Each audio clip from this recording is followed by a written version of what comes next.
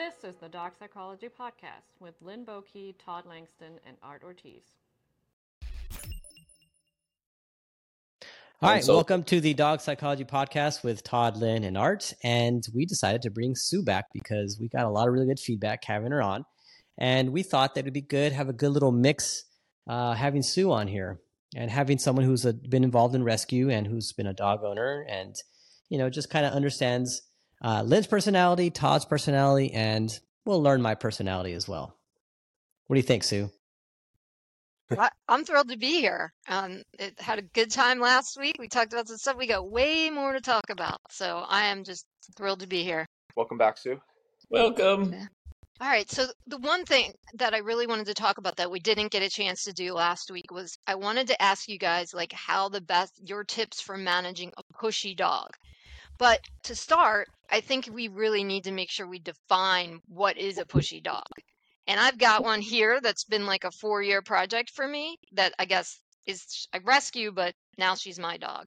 And I honestly have never been with a dog that pushy before. And she's just never enough, always on me. If you're petting her, it's just never enough. If you stop, she's in your lap, then she jumps on you. And just thought I'd ask you guys tips for pushy dogs because I think I like pushy dogs. I think I get them really often, but this one is top. You do. Maybe you like pushy guys too, huh? It's a whole nother podcast. Yeah, always message me with pushy dogs. In this pushy definition for you, like how does she respond to what you try to get her to do when you try to get her to stop doing something?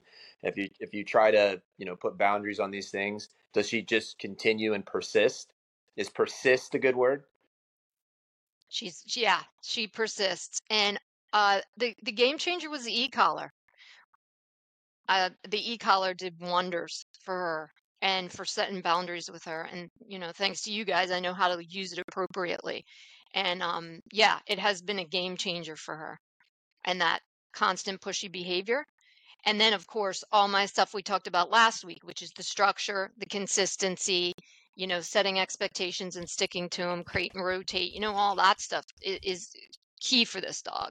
And I feel like she's been a great project for me to practice a lot of things that I hadn't done in a while and making sure her energy, like when we're walking, her energy is here. Her energy is on me.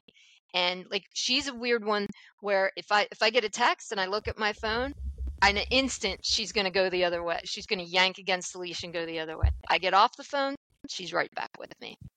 So it's been fun, cool, and challenging all in one, which is to me what a pushy dog does to you. They push you to every limit. Was she ever aggressive? Not she was towards Lila, but there was I wasn't here. There was an incident where she got out and went after Lila's food. Lila corrected her, and then all hell broke loose. So I was not here for that. I want to talk about the pushiness, by the way, because to the everyday owner out there, what does that mean to be pushy? Yeah, what's your definition, or how do you see it, Art? I mean, what's pushy for you? I mean, a dog that's very forward with certain scenarios. For example, if you got a dog that likes to rush the door, rush the crate, like certain thresholds, that's very pushy. A dog that likes to cross certain boundaries, being in your intimate space, is pushy.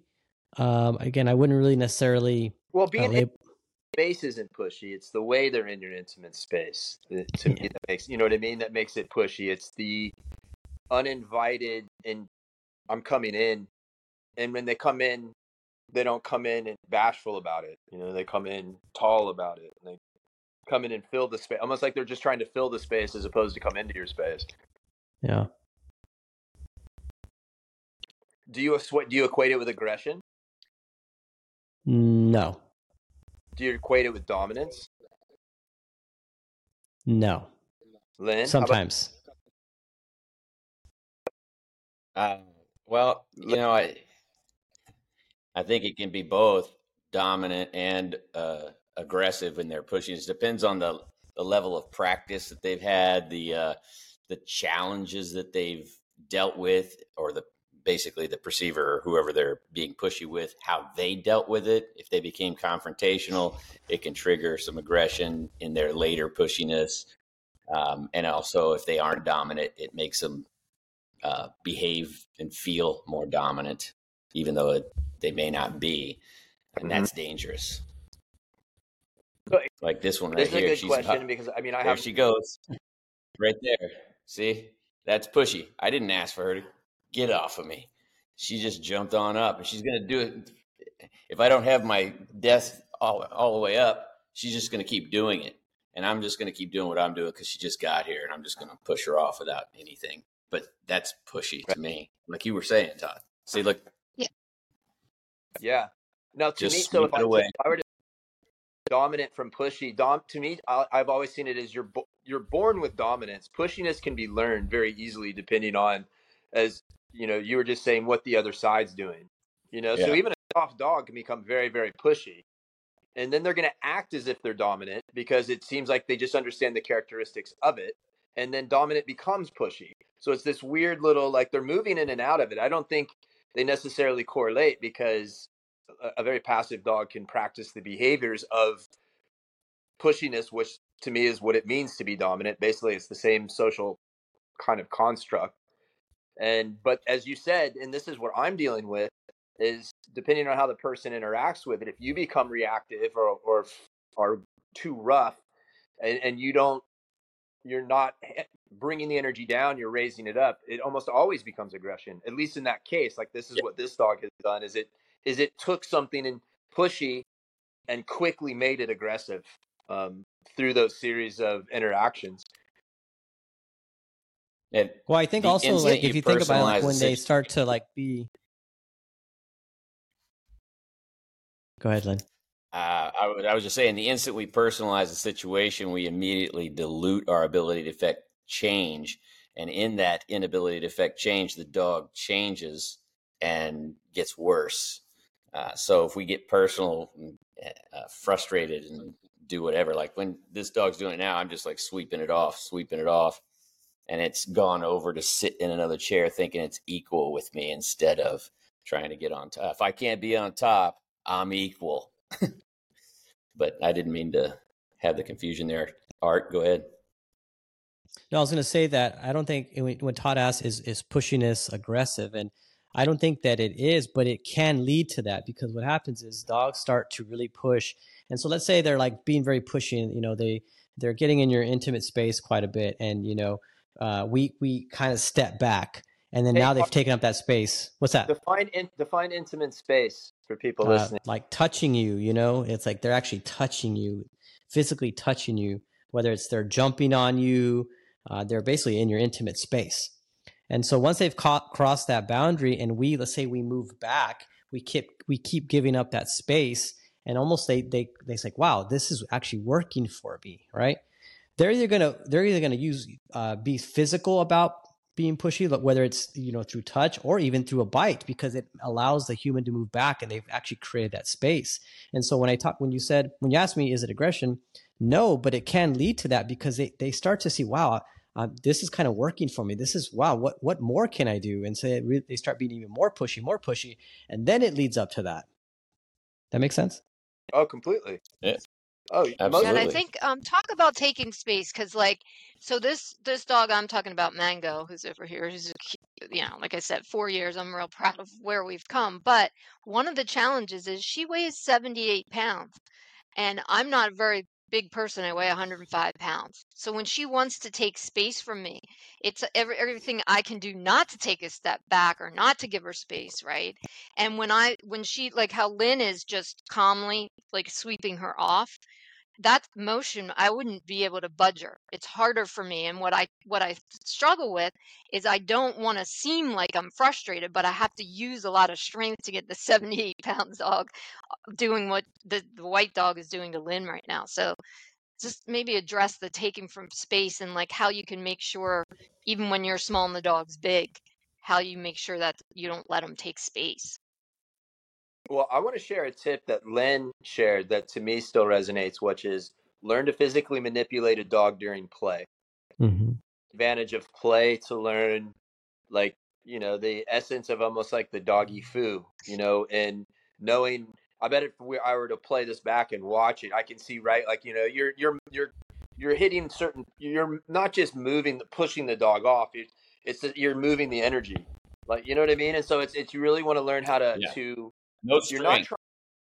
Yeah, and No strength. I'll combine it with another tip that actually comes in here from Caesar, which is like when you try to move a boat.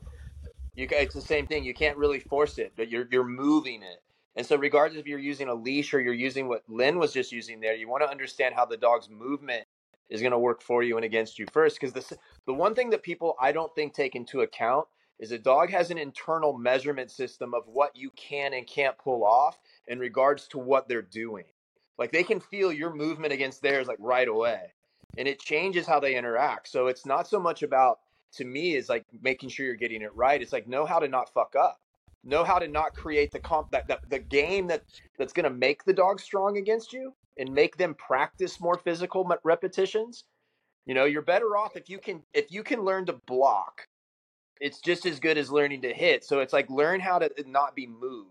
If you have a very physical dog, learn how to leverage your body, learn how to get your feet or your shoulders. I always encourage people to learn how to rest elbows on themselves, learn how to use their incoming energy to make them want to move back, as opposed to trying to think that you're trying to move them back. Is, I think, helpful in a sense that your small stature can have a big ring if you know how to not be pushed around, as opposed to trying to get them out. And that is something that, I mean, from the beginning, I always tried to learn. Len? So it doesn't matter how big they are. That dog, it's a biter. And it doesn't matter that it's small. It would have grabbed onto your arm, and as you move your arm, it's still there. You bring your arm back, it's still on you. So I've already done part of what. It's funny because I'm going to do a post about it, about learning how to control a controlling dog during play. But it doesn't matter how big they are. It matters, you do need to learn how to block, but instead of blocking, it's more of a parry. It's kind of a parry. So it's coming in instead of blocking, which kind of stops it. It's coming in and you redirect it and it ricochets. So it's tough because I don't want to. And I'm going to be creating another course called Body Mechanics, and that's going to be where you learn every single thing that a body can and can't do. And what we know about what a dog can't do is a superpower. When they don't know what they can and can't do. I mean, they don't know what they can't do. If I know what they can't do, it's a superpower, because now I can put myself in positions that I know they can't do anything about, and then it changes their state of mind. They have to switch. But yes, parry. Parry is better than a block in those situations. Your situation, Sue, is you do need to learn a leverage, body leverage, ground yourself in the earth and be able to move the dog not at its power point, right? But at your power point. And that's the core that's connected to the earth, not strength, right? You're trying to push in strength when I just move the dog. But you got to kind of have, it's like Kung Fu. You can flip, trip, throw somebody, but only if you're in the correct position to use their weight against them. And that's the only thing I think you're missing, is that I think you're trying to push a tree that's rooted into the ground instead of moving, the upper part of the tree. Luckily, she's where not they don't doing have it that anymore. So well, that's good. That's good. But you're right, and there's Still something there? scary. The other thing is, there's a mindset that comes with being a small person, and that dog can feels the mindset. You have to let that go. You can't sit there and think, I'm small, she's strong, because the whole thing gets created. And I find myself doing that when I'm dealing. I like the bully breeds, and I'm dealing with these big, strong dogs. When you It's like you talk can't about, think of yourself that way. It's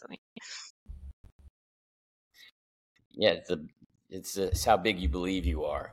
But with the play thing, let's make sure that we're not sending the wrong signals. I'm not in there trying to win a play fight. And maybe in my past I was, but now it's more about, I want to teach this dog, because it turns around at the crate when you go to close it. If you touch it, it doesn't. This is a dog who was found in China with tape all over its head. So I can imagine how stressed out it must be when you're trying to groom it and everything. And I understand that, but there are the pushy parts of this dog. It doesn't even think about that tape on its face. So what I want to do is not be confrontational with the dog. I want the dog to follow me and understand the authority. So when I'm playing with it, I'm layering in things that I will need to do when it goes to bite me. So, and that way it won't feel the need to bite because of the way we're playing. And I'm not trying to pin it down and hold it down. I'm just playing with it, and it does something inappropriate. I grab it a different way and I end the play momentarily. And then when it doesn't know what to do, I start the play up again. But I'm dictating the rules on how we're playing. And in that dictation, I'm touching parts of the body that she won't let you touch when she's in that state of mind. And so once she can get past it in play, she puts her mouth on my thumb, I just stop playing. If she bites down, she gets pushed off, and then she comes back, and then we do it again.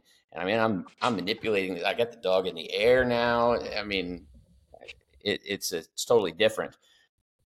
If you think about it, last point on this, if you think about all social hierarchy and all even predatory sequence, those are hardcore things, but that's developed in play.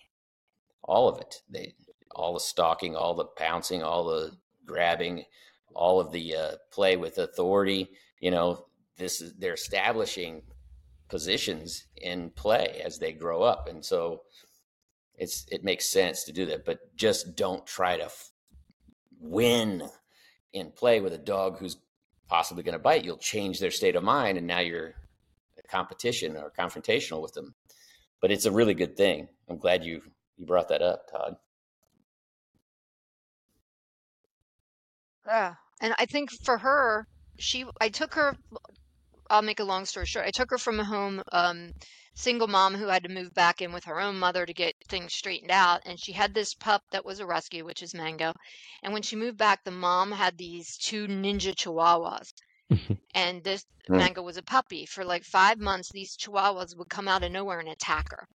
And that was her initial engagement with other dogs, and the only engagement.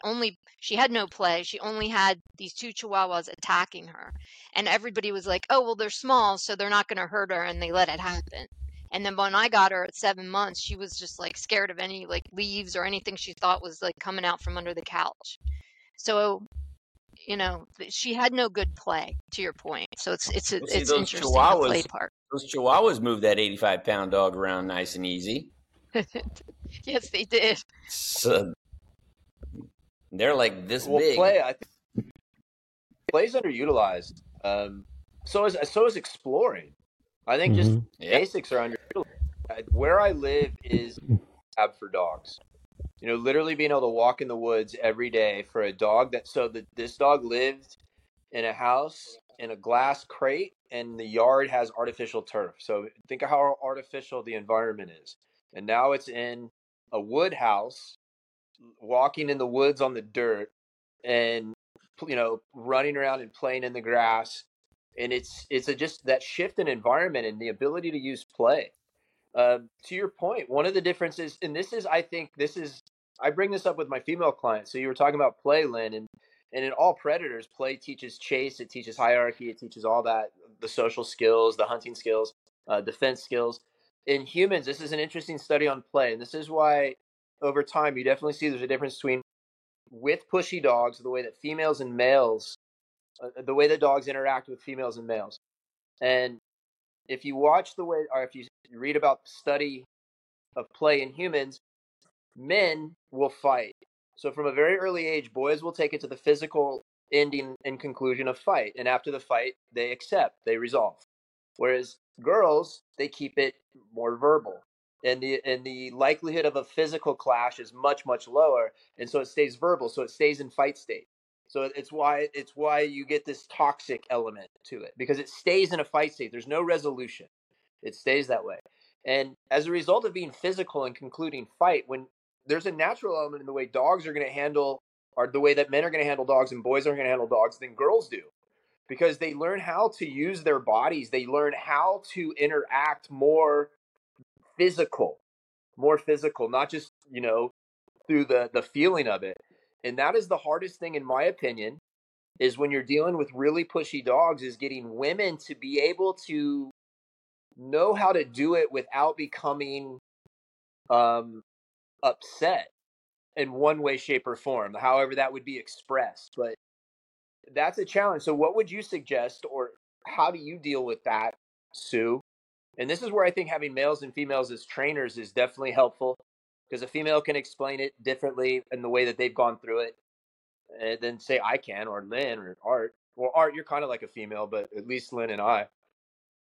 Sure. Well, he's the goo in between the crust, so. Yeah, no, you raise a good point, because I've often said that, and I thought that, when I was watching you guys in the past, and I think for me, last week you were talking about my like insane structure and my consistency. I make up for the lack of physicalness, I think, with that. I manage. And we were talking about Kalima and what I saw Lynn able to achieve with Kalima. And I said that it set my limitations. And that was part of it, the physical part of it. She was a very physical dog. That's why she loved her Uncle Lynn so much. And I just knew I wasn't going to be physical back with her, but I set a structure and boundaries with her and never let up. So I kind of made up for it a little bit Right. differently. So like with Mango, one thing, when Mango would first get off leash, when I first got her, she would run around. Oh, she loved it. Like we take them, I live in the Keys, and we take them out to the flats, and you can just let them run. And she would come back at me so happy, but she'd come back like I'd see her coming, and I'd be like, no. So what I started doing was, in order to get attention from me, she had to sit first, no matter how fast she was running. And I did that just consistently. No matter where I went, I would let her off leash, even if she just ran a little bit. When she came back to me, she had to sit every single time. So now she's out chasing birds. She's wild. She wants to come back and tell me about it. She has to sit first. Well, what you So say, I don't know if that was right, but no, it's absolutely right. What you're saying there is part of Caesar's exercise, discipline, affection. So while we may be doing something physical with the dog, you're doing something psychological with the dog.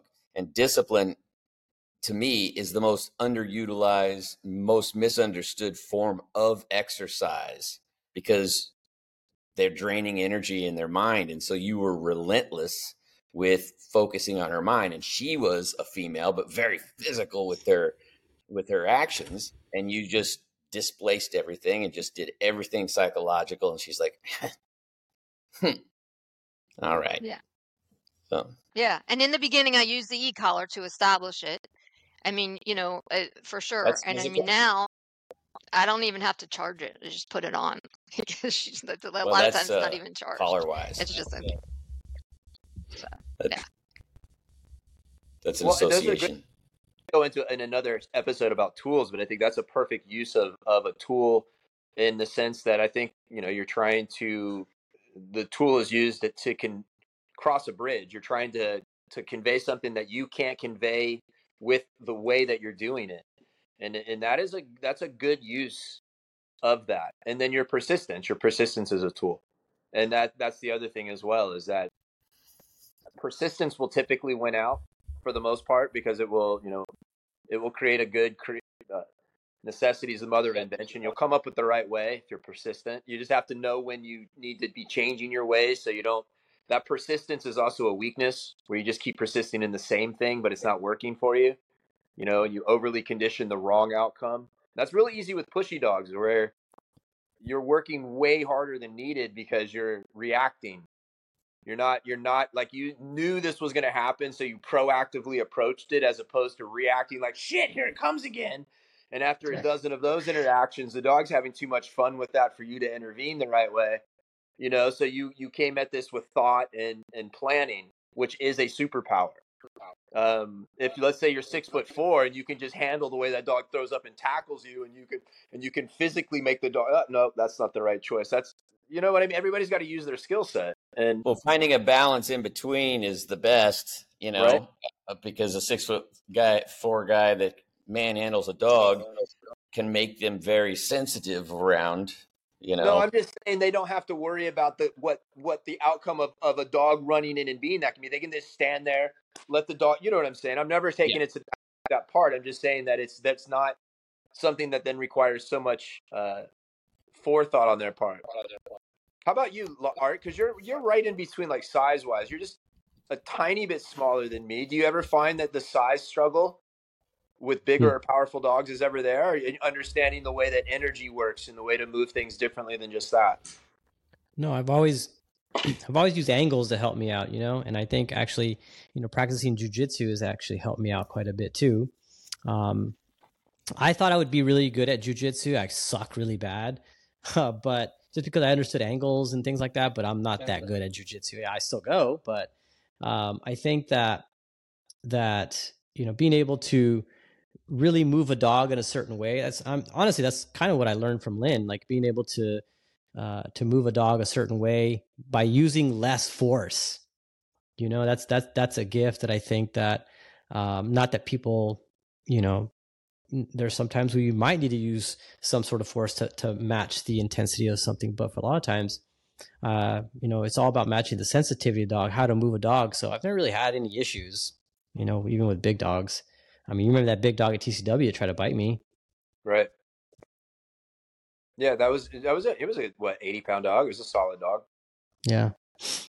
Yeah. Well, sometimes those squatty dogs are more powerful because they got that low center of gravity, and you just can't get a hold of them, and they're already turned around when you think you got them here, and then they're just tanks, little tanks. Well, Mr. Pickles. So what you were describing that your dog was doing when I got Mr. Pickles, my white American Bulldog mix. The reason I got him is because the lady that had him was about to have a baby, and there was some other things like another dog in the house passed, and he had this thing like if you just kind of would sit down on a chair real quick or things like that, he would go from seemingly calm to he'd jump up and you'd be wearing him like a hat, and he's real agile for his size. So he would jump on top of you for like sitting down kind of quickly. Now he was also one of those dogs, you guys know exactly what I'm talking about, where out in the yard he would do something and you would turn and you'd be like, hey, and all of a sudden it turns into this thing. It's not aggressive, it's play, but not really. Then they'll run and they'll charge and they'll kind of throw themselves through the air, sometimes like at you, sometimes it's just past you, and it would become extremely fast and physical. And he was really good at teaching you how you had to have a real smooth indifference of a transition from not doing anything to trying to get it under control, like the ability to do that, because anything you did would set him off. And this is where just simple things like you just dragging a leash, so it just you could physically slow him down. But he was for as calm as he is now, he was a good lesson in how to maneuver around dogs that get super amped up at any subtle effort to stop their excitement. Do you know what I'm talking about? Where they feed off of your attempt at stopping them so quickly that for the average dog owner that has that, it's a challenge, because they want to use their body in you for different reasons, different intentions. But once they get that steam rolling, it can be tricky. Hey, tricky. Somebody's out there being a fence pain in the ass. Dragging a leash. I think dragging a leash is it's underappreciated. It's such a simple tool that comes like for so many things, not just pushy dogs, but like the dragging the leash comes in handy so much. It's like when I was raising the seeing eye dogs, they had in the beginning that you had them on a leash all the time, even when you were in the house, because that's how you teach them to follow you everywhere, like they want to follow the blind person. So like when you're making dinner, you're supposed to tie the leash to something, keep them right with you all the time. Like, what a simple tool that really works very effectively to get a dog then to stick with the person it's guiding. So yeah, I like that you brought up just that simple idea. The most underutilized tool by far, especially in the house. It's such a simple tool to guide dogs so that you're moving them more in cooperation. It's more clear for the dog. I think it's super underutilized. It's just something I was going to say. I forget what it was.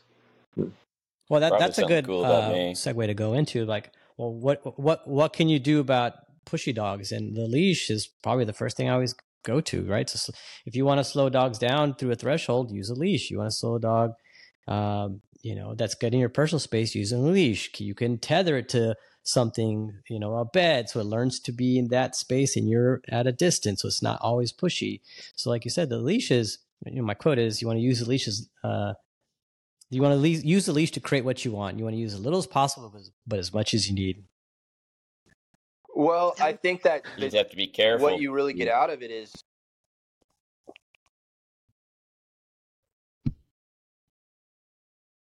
Go ahead, Len. No, go ahead. You go ahead. Yeah, there's a delay, so you go ahead. Oh, it's fundamentally, I think the psychology of a dog being pushy is they're trying to control movement and space. So if you kind of flip that on them, so to speak, and start manipulating more their movement and space to them, you're playing the same psychological game, but you can just play it better. And a leash is an easy tool for the average person to do that because the average person doesn't know how to use their energy to block movement and to manipulate that. But a leash, I think, simplifies it like training wheels. Well, it does, but it's the same thing. If they can't do something with the dog, they're not going to know how to do something with a leash with a dog on the end of it. It gets tricky. So there's an understanding people need to have of their own body and how it works and how it doesn't work, and then understand that the dog has several compartments to it. It's got the head and neck. It's got the shoulders. It's got the midsection. It's got the hips. And so they can all move around. And so you can grab their head and they've got their body twisted. And you're like, what? And you loosen just a little bit. Now their whole face is at you. I mean, you got to commit sometimes. You got to understand what their commitment. The one most committed is the one that wins. So if a human doesn't have the commitment level, I see it all the time in these dogs that attack, and the people just give up and they just sit there in the concrete and they're just watching their dog being attacked or watching their dog attack someone. They just give up. They don't know what to do next. And that's one of the big problems with social media is they just show stuff to do with dogs that generally have work on them, or a dog that doesn't have any work on them and somebody doesn't know what they're doing, but they get lucky and then they get successful, funny, and then everybody starts to try and mimic that, and then they get bit and torn up or get another dog hurt. And so I don't know where we can get everybody to start over and find one common ground to begin with so that everybody can learn the same thing. But it's really more about understanding your own self and your own inabilities and commitment levels. So yeah, it's crazy. You put a dog that has all those compartment levels to move around and then a leash, people are trying to play catch up to what the dog is doing. And so they're way behind what the dog is doing. The dog does this and then they go like that. The dog's over here now. Hold on. Look, you jump to extremes, dude. We're talking about basic shit. So you're telling me that if a dog was on a couch and it had a leash on it and a human needed to move a dog that didn't want to move, it would be easier with or without a leash to move that dog off the couch for the average human? You're talking about pulling them off the couch. That's where you're going. I'm just saying using a leash to get a dog off a couch. If a human walked up, took a leash, turned their back to him, and started to walk, Do you think that's going to be easier for a human that's struggling moving a dog to get a dog off a couch than going up and putting their hand on the dog anywhere, the collar, Listen, getting them to move? you make a great point. I mean, I only deal with the extremes. So you make a great point there. But let me show you. It's the same thing. So the dog is here and the person goes to grab the leash and they start to pull the dog and they keep moving and they leave their arm and they extend their arm. So they don't understand the mechanics is what I'm saying. It doesn't matter if it's an aggressive dog or not. They go to move and they leave their arm. They think they're moving the dog, but they're not. They're moving their body and leaving the leash, which makes it an extra 3 feet. So it can go either way, whether it's an extreme or not. People still need to learn how their body works. But you make a phenomenal point there. You go to the extremes.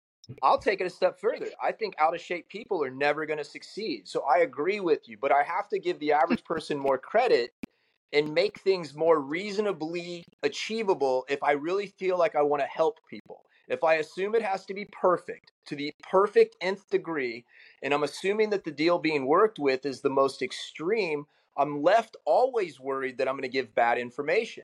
Because I understand the nuance that if I say do this, that just as quick as I say do this, the dog's going to do 7 things that go against what I said. So either we choose to only talk to people in a certain environment, like in a certain way, or we just have to give this a little bit of leeway. And one of the things I've learned that surprised me the most about doing online appointments is that when given the opportunity and given good, sound information that comes with limits and restrictions that says, hey, if you go too far this way or this way, this is what's going to happen. People's creativity surprised me. And the ability for people to solve issues that I didn't think they would solve through their own creativity surprised me. So assuming there's always going to be a mistake in the advice that we give limits it, is what I'm saying. And you're never wrong. Understand that you're always explaining things correctly, but from a point that's always the outlier. And I'm always explaining things from more of something centrist so that the average person can take it and use it. And so in between that is the ranges of this. And yeah, some people out there have some fucked up dogs and they're getting jacked up by their dog. And the simple act of moving their dog from point A to point B, regardless of the way they do it, is going to trigger some shitball reaction. Well, I also think you guys kind of maybe went down a hole there. But so back to use of tools. Any tool, even a simple, very small slip leash, can be used incorrectly. Any tool can be used incorrectly, right? And it goes back to some of the fundamentals, like what are you trying to create? What's your energy when you're using the tool? It's just like all these people that say, you're an animal abuser if you use any kind of prong collar or any collar that squeezes their neck. If you use anything other than a vest, a harness. And I'm like, well, I'm sorry. Like, if you have a dog, like, not every dog can use a harness. Like, any tool can be used inappropriately, right? Would you all agree with that? Of course. 100%. Yeah. I'm talking about the tools being used ignorantly. That's not the same as inappropriately. Ignorantly causes just as many problems as inappropriate. But I will back up a little bit. I get it. I go straight to where the core of the problem is. And I like to work my way out of the maze. I don't like to find the center of the maze. I want to do everything in the deep end and do it right. But I feel, and I'm glad you brought this reminder up to me, I just feel like it's not enough information when I have more and better and deeper. I always feel like I'm not giving enough when I just talk about that. And that's my issue. I get it. No, I get that. I teach intro to nutrition to people that don't even know what a carbohydrate is. I went to college for 11 years and I have 20 plus years after that in the field of nutrition. So when I teach the intro freshman class, it's really easy for me to want to give too much, right? I've got 25 years of experience I want to share with this class, but I can't. I got to break it down in, pardon the pun, digestible forms for the appropriate audience, right? It's Bloom's taxonomy of learning. you got to break it down into different stages and different levels. And yeah, that can be the hardest part of trying to teach somebody something Well, right there. I think you're correct. Fortunately, you have people that are in a college with have more education coming behind what you're going to just give them a little bit on. In that, what you're saying and what you're saying, Todd, I think we have what you're saying. We have someone who gives just the information the average person needs, all the way to the person who gives the deeper information. I think that's the value of what we have here. So if I go deep, then I think that every time I go deep, you guys go, here we go. Every time you guys go shallow, guess what I'm fucking saying? Fuck, here we go. So it's the same thing. We have the same thing. I just see things really deep. I wish I could just do what you do, Todd, on your Instagram and just give these little nuggets. I can't. And you can't give the deep. You can, but you don't, because I understand what you're saying. It's just, this is what we have. We have an array of skill sets and depths we should take advantage of. The context of working with me, if you were to come down and work with me for a few days, you're not going to get Instagram Todd. You know what I mean? You're going to get the more I lean into the way that you taught me, which is the absolute mandatory appreciation of the fundamentals, right? The most basic part of what you're able to build this upon, the ability to read the situation, the ability, like the most basic fundamentals, and understanding that giving something out of place, what that can do, like teaching somebody something over here when they need to be focused right here, and the fact that people are always reaching and achieving. So absolutely. I just, for whatever it was, I saw this little pieces, and I even had to teach myself a little bit, because when I would start doing it, I would go on rants, and I would do these, I wanted all these little pieces of information in between. And when I was able to hear that versus something more simple, I could see the difference. And it's context, I think, too, is depending on the audience, like you were saying, Sue, who it is that who you're teaching. Like you're talking about jujitsu, Art, there's only so much you could be taught based on the way that something like that advances, right? You could watch it all day long, and somebody doing certain things that a black belt's doing, and you can't roll like that. It's just not yet. And so it's a great motivator. I think it's a great goal to always have that ready for you. But I wouldn't even know, Lynn, at this point, where you would start with somebody. Like if somebody showed up, the one thing you had with me, for example, is I had nothing. I was green. Think of the advantage of that. That's the best. That's the best. I love it, because there's no garbage in there. Nothing. I had nothing. I had no obedience. I had no clickers. I had no tools prior to that. I had nothing. I had read a body language book a few times, and I walked in as a dog owner with a fucked up dog, and so that doesn't exist often, because we're having to work through what we've learned. Well, yeah, I just see the problems when people don't understand the whole thing that come later. And that's just me. But you're right. I did go deep there, but that, not make an excuse, but there was literally, I couldn't hear anything you were saying about I didn't know if you were talking to me, because you kept saying you, like the whole conversation you had just before I started talking, I had no idea what you were saying. He jumped on me, and then I'm like, okay, I don't know what that was about. Like using simple tools to create simple things. And then you started talking about how, the movement can be, they can move against you and so forth. I'm like, yeah, but it's, how do you help somebody with that situation if they need to move?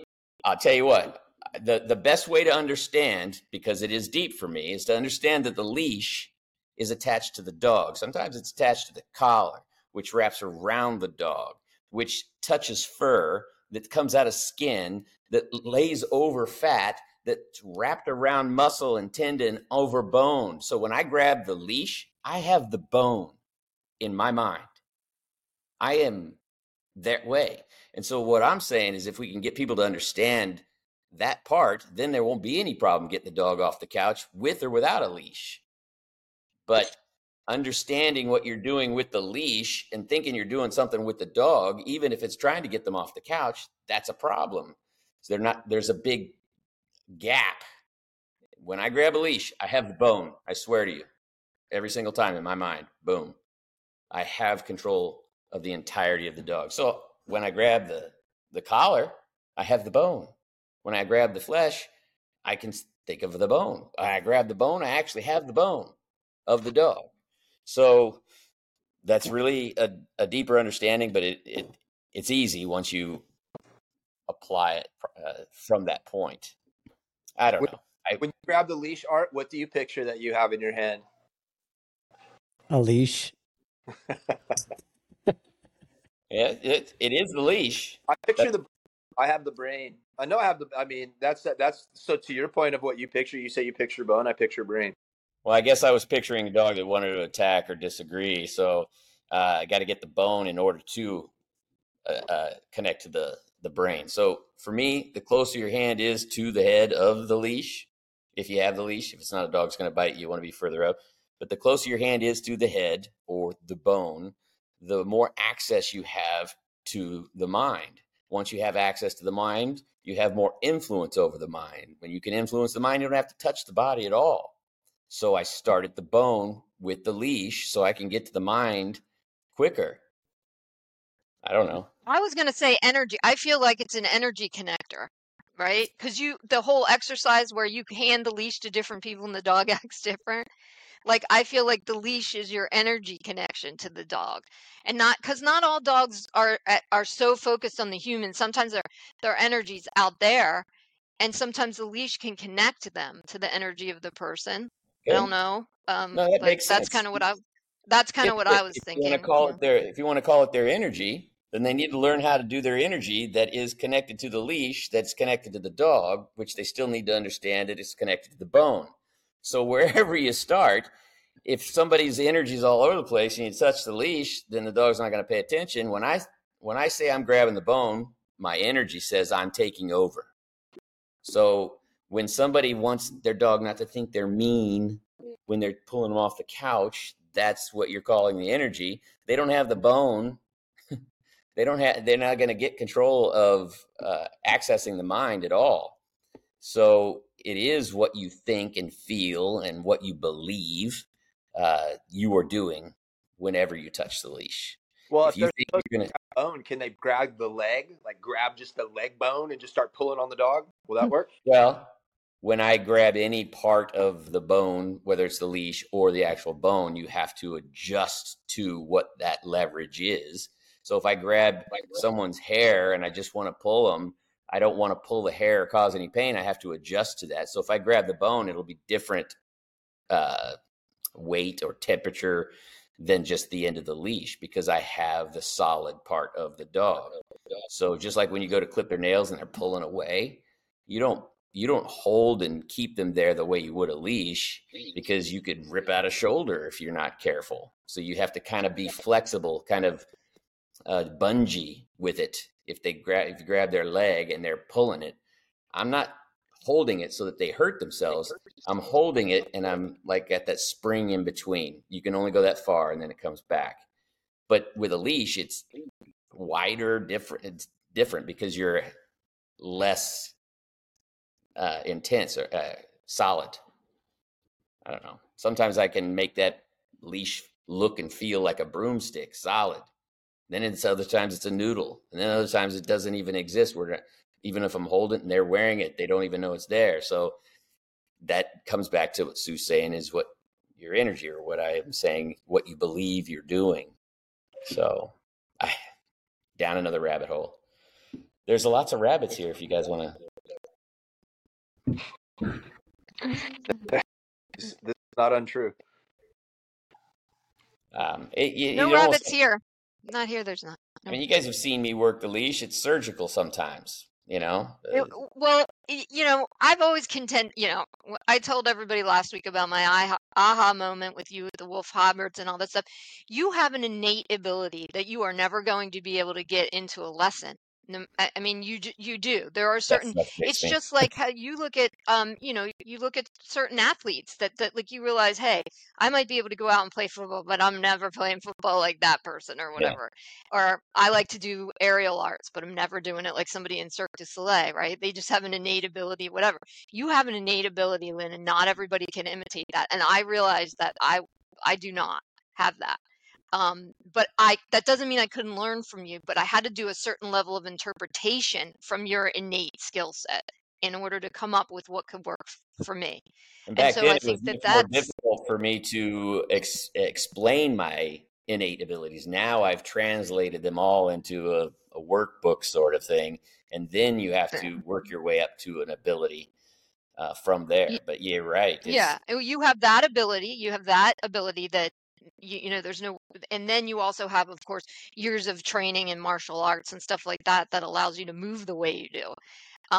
Which art has as well. I don't have, and so yeah, I think there's a certain innate skill. So it's like taking the teachings and trying to make them your own as best you can is a really important part of it, whether we're talking about pushy dogs or whatever. When it comes to this, that's why it's good that we have like so many, like you said, so many different approaches here. Well, it's all the same approach. It's just different. I guess it's different approach. We are all from the same camp, basically, but it's just how we do it. Like you Same can see, philosophy. yes, Yeah. like with Yeah. Art, see how quiet he is right now. He's just that guy. His magic is to bring people together, and in the way he approaches the same philosophy is different than the way Todd does, and different the way I do. But it is the same philosophy. So I also got some stomach pain going on right now. I have no idea what's going on. So, uh-oh. Well, yeah. I know. I want Art to talk more because I want to learn more about Art's philosophy too. So that's going to be my goal next time. I'm going to Art's see what I can do to make Art talk. He's the man in the middle. That's Art. If you tell him, never forget it. He'll remember everything you ever say. Everything. Everything. And he can hear you around the corner and in the bathroom with the door closed. And He's be got careful what Yeah.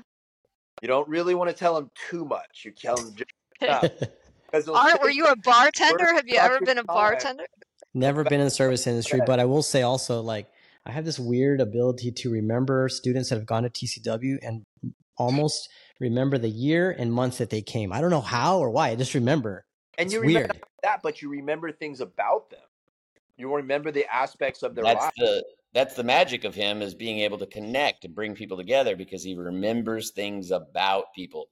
I knew this guy one time, and he ran a club. It wasn't his bar, but he ran a club type thing.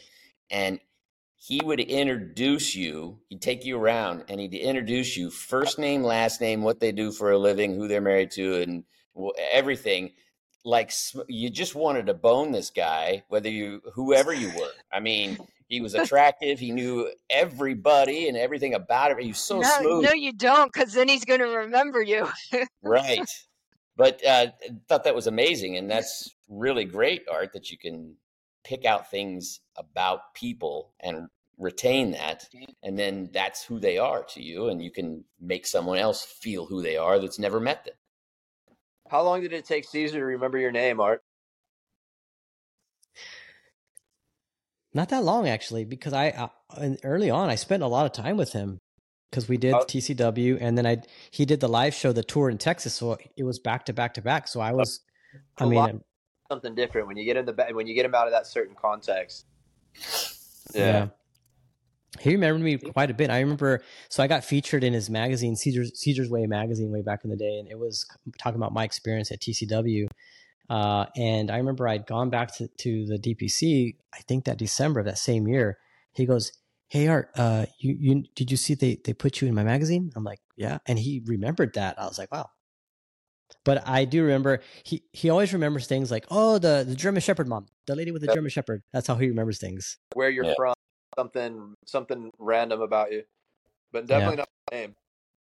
No. I can't. Human names are almost impossible for me. So whenever I used to hang out with people, I'm like, okay, here comes somebody. Just act like I'm rude and say, "I'm sorry, I'm Lynn." He's so rude. He never introduces, so they have to say their name. That was always, okay, here comes somebody. They know me. Just pretend like and then I would get their name that way, but then I would lose it. It is not a skill set that I have honed or worked on. I'm not good at remembering names. It's but it shows a carelessness. Socially, it's a bad habit. It shows it's like a social carelessness, and people, their name is important. It makes them feel good when they hear their name in front of other people. And well, I tell you, I feel good when somebody I met a while ago is like, "Hey, Todd, man, good to see you." And like, know your name, you're like, "Shit," and you're like, "What's up, bro?" Like, damn it, you don't know their name. Oh, that'd be the worst. Again, man. So yeah, it's crazy. All right. So here we are, the bunch of pushy dogs. Yep. Well, it's good. Telling us how to deal with pushy dogs. And thank you guys. I think we had some good tips, some good things, but it goes back to a lot of what we talked about last week too, I think, right? It's the consistency, it's the structure, it's like meaning what you say, saying what you mean, it's the you set those basics, and then some of the things we talked about here today. And I apparently have to go start taking martial arts. So I'm taking that home with me today here too, because that's not the first time I've gotten that message. Well, I would do something specific with leverage, whether it's grappling, wrestling, jiu-jitsu, judo maybe, because you can throw. I wouldn't go and do kickboxing or anything like that. You want to do something that's specifically geared around leverage and understanding the body you're working with and anticipating what they're going to do. So if you're going to do it. Yeah, absolutely. A qigong for a leash workshop. So we brought in the movement meditation to who did that? We did a leash workshop with Caesar a few years back, and one of the things we added to it was like a Tai Chi element, like a movement element to it. So somebody was teaching different elements of that. So the same thing of the importance of being able to move properly, understand your body, the fluidity of yourself. Yeah, everything I do with my leash is kung fu. And I think if you look at everybody, if you lined up 100 good people that were really good with dogs, you're going to see they all have a physical element to themselves. They're all sound of body. They have a coordination. Their mind and body follow each other. The tail follows the dog. So many people are uncoordinated to a point where the dogs are like, nope, fuck you. Dude, you have no idea. Your left hand doesn't even know what your right hand is doing. Out, Mm-hmm. If to wrap this up, I think one of the things, to your point you just said, Sue, is if you can't right now define what your dog can and can't do in your home, you're not going to be able to make any changes, right? So if you can't be in your own mind clear on what your dog's rules, boundaries, limitations, right, wrong, however you want to define it in your mind, if you couldn't quickly put it down on paper, that means it doesn't exist. And if it doesn't exist in your mind, it can't exist in your home. It can't exist in reality. I don't care what you're trying to accomplish. It's that ability to say, this is what it's supposed to be like. And then from there, all of our different points of views or tools or all these things can come into play. But if that doesn't exist, nothing exists. That's what it's going to be tomorrow. And that's what it's going to be next week. It does not well, today I think we'll let him on the bed, but tomorrow, no. Or we're going to do this today and not that tomorrow. If you don't know what you want, you can't have it. There you go. Lynn sticker. Yeah. Nice having you here, guys, for Pushy Dogs. And good we will seeing you next week. Good to see you guys. All right. Have a good one, guys. Thank you. See you.